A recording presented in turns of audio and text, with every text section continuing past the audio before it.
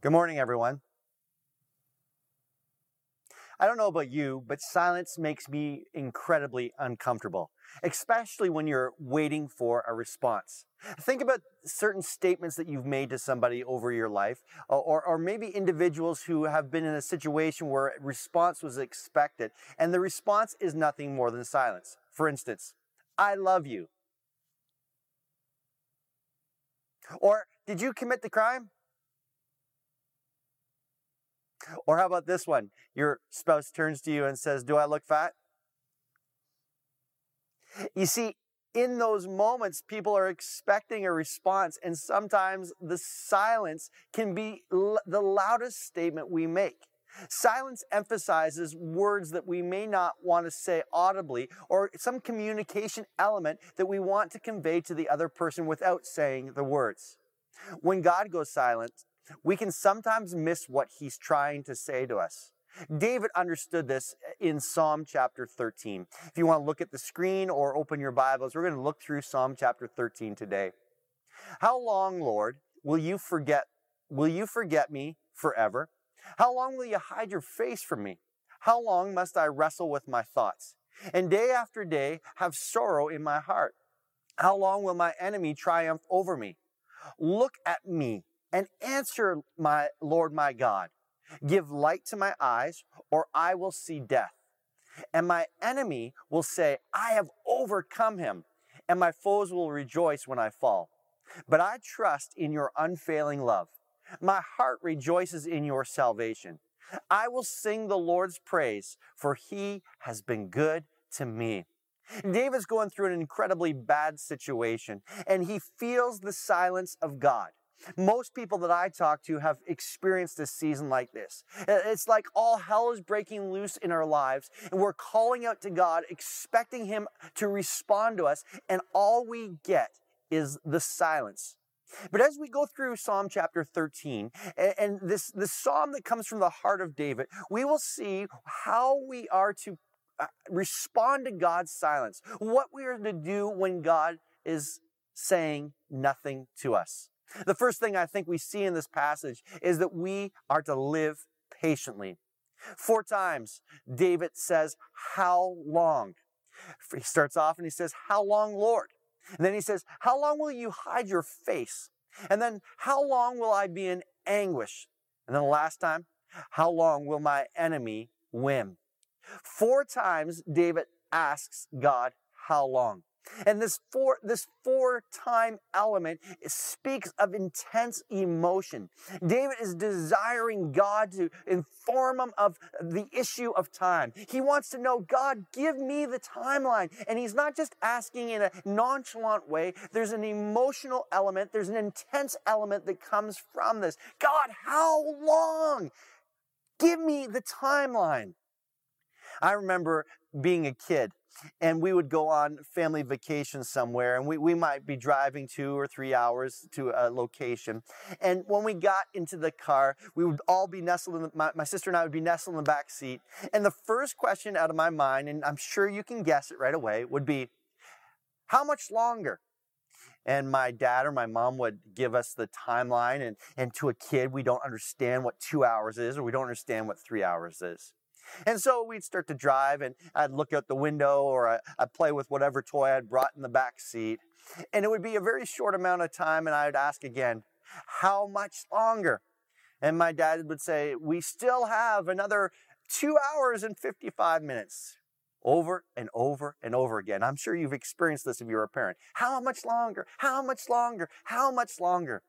And for the first little bit, my parents were very patient. They would give me the timeline. They tried to explain to me. But there came a moment where I could see the frustration in their life, because they wanted me to live contently until I arrived.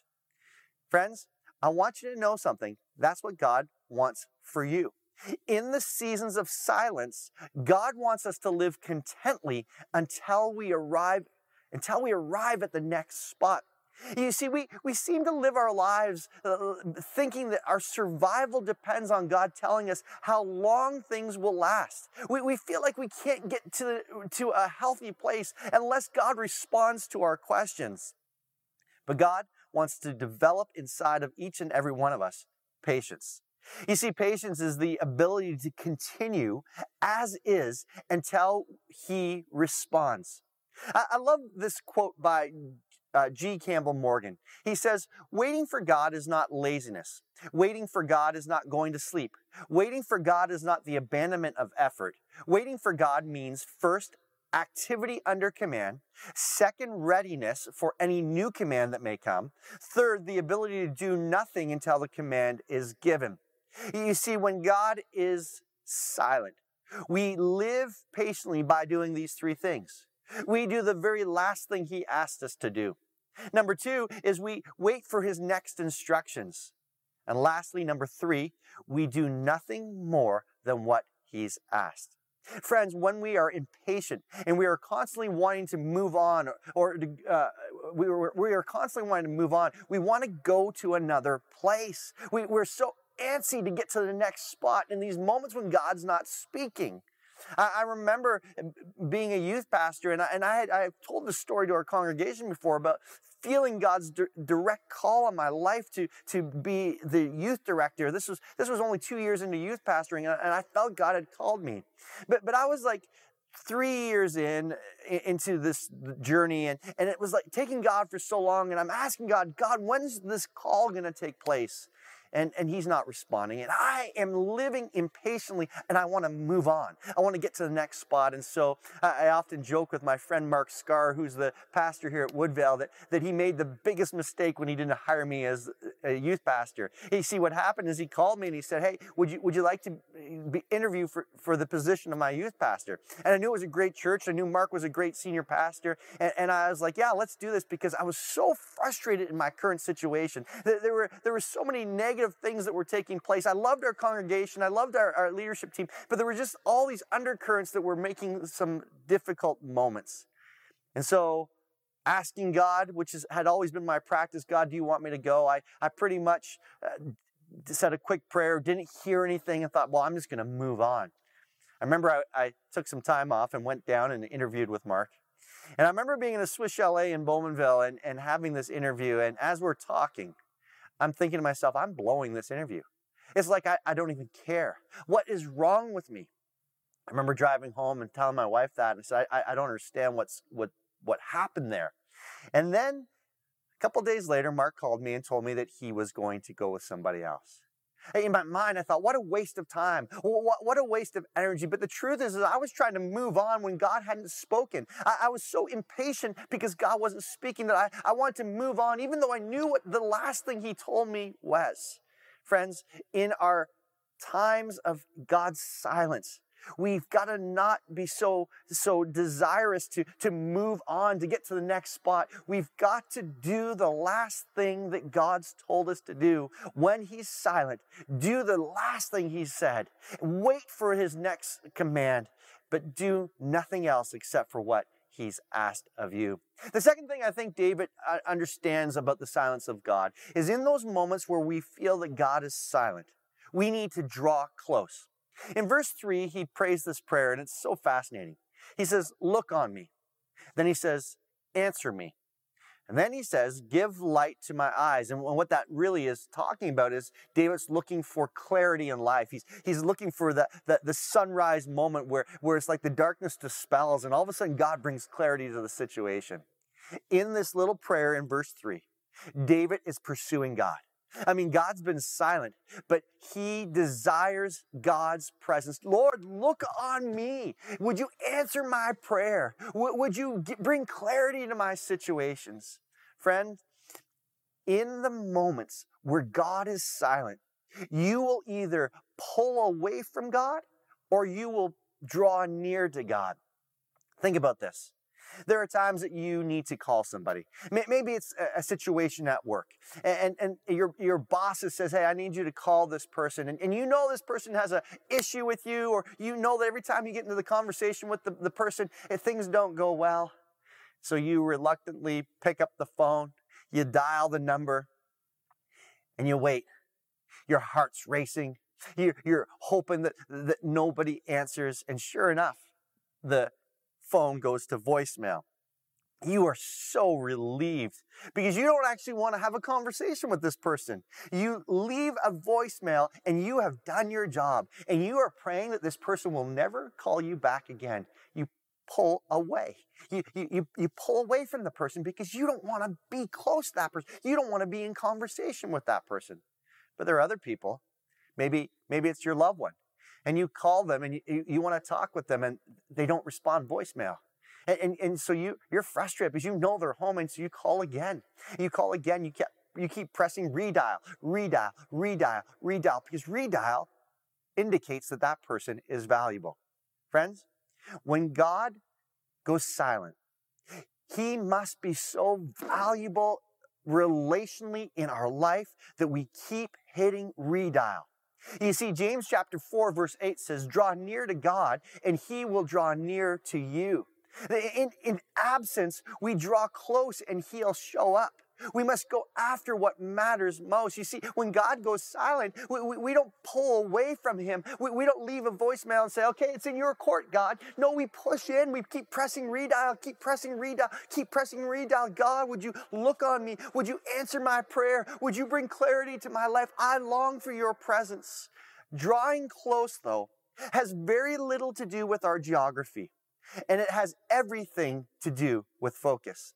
I don't know about you, but I love taking pictures with my cell phone. And those of you who follow me on social media, you know I'm always trying to capture something. And I get made fun of all the time for being a selfie king, taking pictures of Ainsley and myself in various locations or whatever, just trying to capture the moment.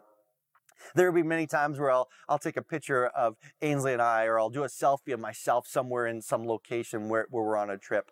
And I'll look at the picture and go, hey, that's a pretty good picture.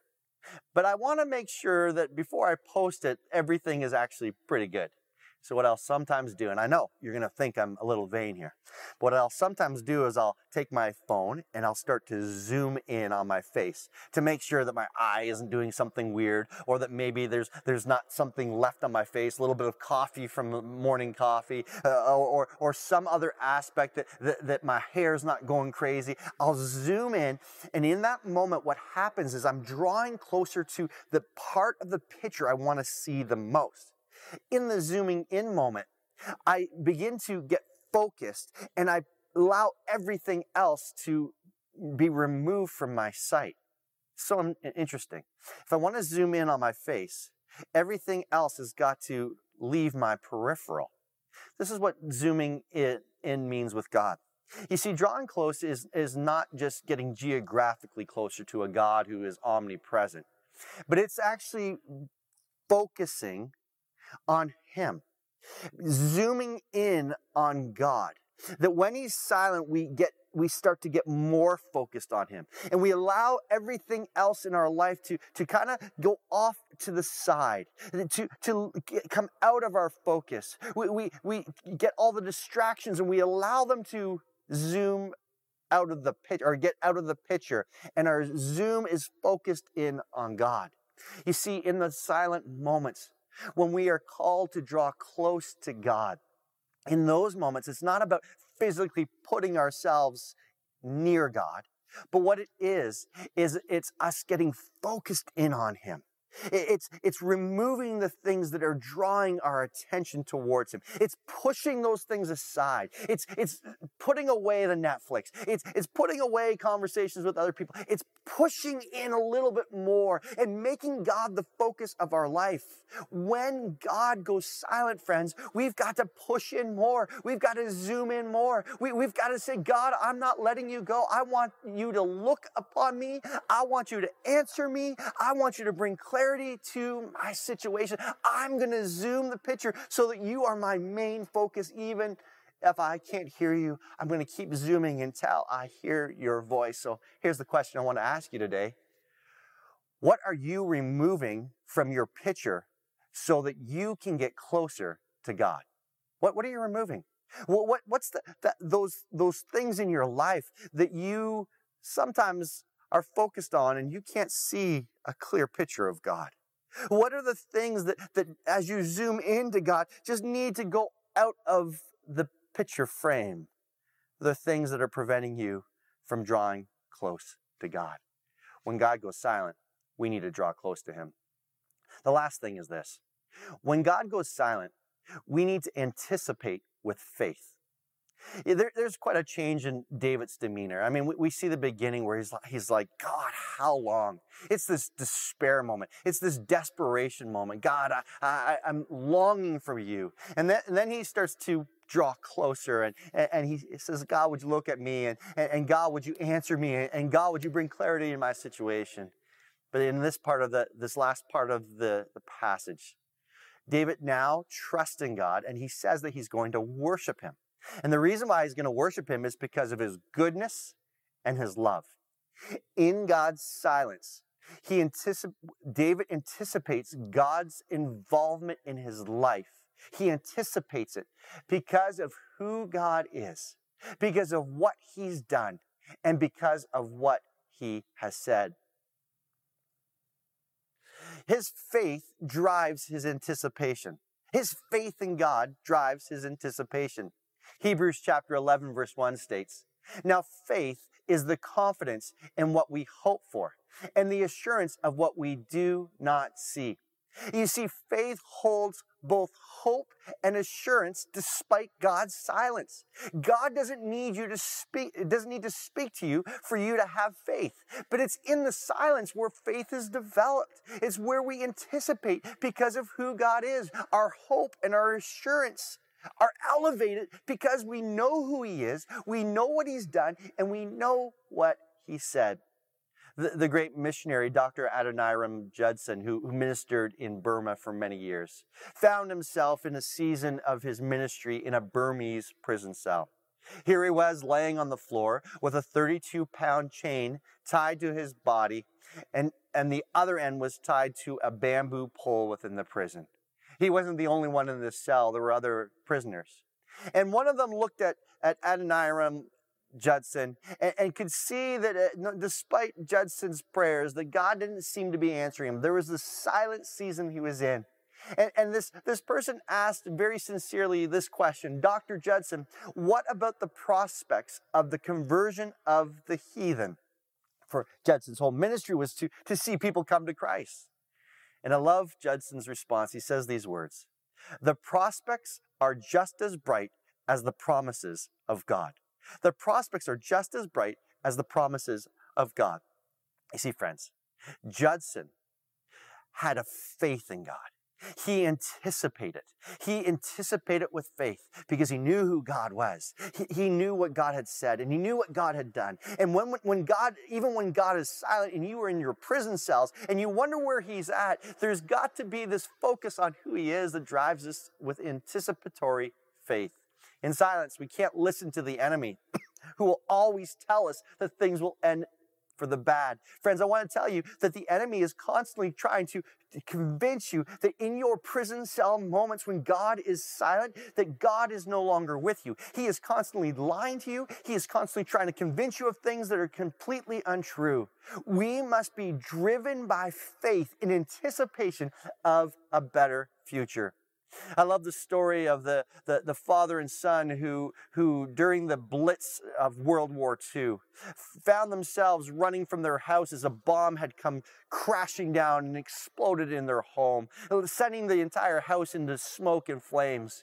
It was obviously nighttime, and the father and son were running from the potential of the house exploding and all the fire and all the danger of the situation. And they began to run in the dark. And as the father held the son's hand, he let go for a moment, and he saw ahead this crater, this huge crater in the ground that had been created from a bomb. And the father, with a leap of faith, jumped into this hole so that he could be safe from the attacks of the enemy, from the Germans. As he jumped down into this pit, he realized that his son needed to get down, and he called out into the darkness. He said, son, come on, jump down with me. This is the safe spot. His son, in complete darkness and afraid, said to his dad, but Dad, I can't see you. As the father looked up, and he could see the bombs and the fire in the background and just the silhouette of his son, he said the most profound words. He says, but son, I can see you. And friends, this is so important. Faith understands that even when we can't hear God, He can hear us. We don't step out because we hear Him. We don't step out because we see Him. We step out because we know He hears us. I think about the Israelites stuck in Egypt for over 400 years. And the Bible tells us that for all those years, they never heard God, but God heard them. And He was planning a plan. He was putting together a plan that would set them free, that would bring them into the promised land. They didn't hear God, but they had anticipation because God heard them. In the moments when God is silent, my friends, you need to grab hold of faith. You need to grab hold of anticipation and believe that God is going to do something incredible in the next season. I was reading this week about a teacher named Kathleen Norris. And she talked about how she allowed her young students to have many noisy moments. You know, I had teachers over the years of my life who, as soon as you start to talk, the teacher would just shut it down. I mean, it was like you were in a military school. You had to be proper and you had to sit still and you had to be quiet. And I had teachers like that. But this teacher, Kathleen Norris, said, you know, she allows her students to make all kinds of noise. She allows them to just be kids and to have fun moments and to be loud and just to create chaos at times. But then, while she allows that, she also has these seasons where she encourages the kids to make silence. Make silence. Interesting phrase. As she does this, the kids will go completely quiet, and they are to actually work hard at being silent. The kids in her class were asked to reflect on this whole practice and what they thought about those silent moments. And what's so interesting is that many of the kids said that as they were silent, they felt like they were waiting for something. There was this anticipation in their life. They just kept waiting and just kept waiting. There was a 6-year-old girl, and she probably said the most profound thing in her reflections on this. Listen to her words. She says, "Silence reminds me to take my soul with me wherever I go." To take my soul with me wherever I go. Friends, you see, many of us believe that our souls, our emotions, the mind, emotions, and our will, our soul can only be sustained by the words of God. And I'm not trying to minimize the words of God, because God's word is what gets us through. And I believe as Christians, we are to hear God's voice as much as possible. But if we think that only God's words can sustain our soul, we miss out what God wants to do in the silent moments. You see, in silence, our souls can be sustained. And the reason is because it's in the silence that we allow space for God to speak things that we weren't seeking. You see, when you seek God, when you go after God, you're expecting a specific kind of response, a yes, no, maybe, some kind of involvement that in your mind you have crafted. This is what it should look like, whether it's good or bad. But in silence, we open up the space for God to speak things that we were never suspecting and that we were never anticipating. And it breathes life into our soul. You see, in God's silence, we need to hear His call to live patiently. In silence, we need to hear that God's saying, I want you to draw close. You see, some of you haven't heard God's voice maybe ever, or maybe not for a long time. And God is saying, but draw close to me. Don't pull away. Draw close. This is a season to draw close. And in His silence, He may be saying, I want you to anticipate in faith. I want you to believe in me so much because of who I am and what I've done and what I've said, that even in my silence, you can trust me completely. He's communicating, friends. He's speaking something that we may not even be paying attention to. Sometimes, like I said at the beginning of the message, the loudest things that are ever said are that which is said through silence. So in silence, live patiently, draw close, and anticipate with faith. I want to pray for you. Maybe you're going through a moment of silence or a season of silence, and you've been faithful and you've been praying and you're frustrated because you think God should be speaking. You feel exactly what David felt in Psalm 13. But today I want to pray that you'll live patiently, that you will draw close to God, and that you would anticipate with faith. Let me pray for you. Jesus, I thank you so much for my friends who are watching, those who are from our congregation, those who are from the greater Ottawa area, and even those who are watching from around the world. I'm asking today for those who have been in a season where it seems like God's been silent, where they've prayed, but they feel like there's no traction. They've prayed, but God's not stepping in, and they feel like David, wondering, how much longer will I go through these silent seasons, these seasons where it feels like God is absent? Today, in your silence, would you let them hear what you're saying?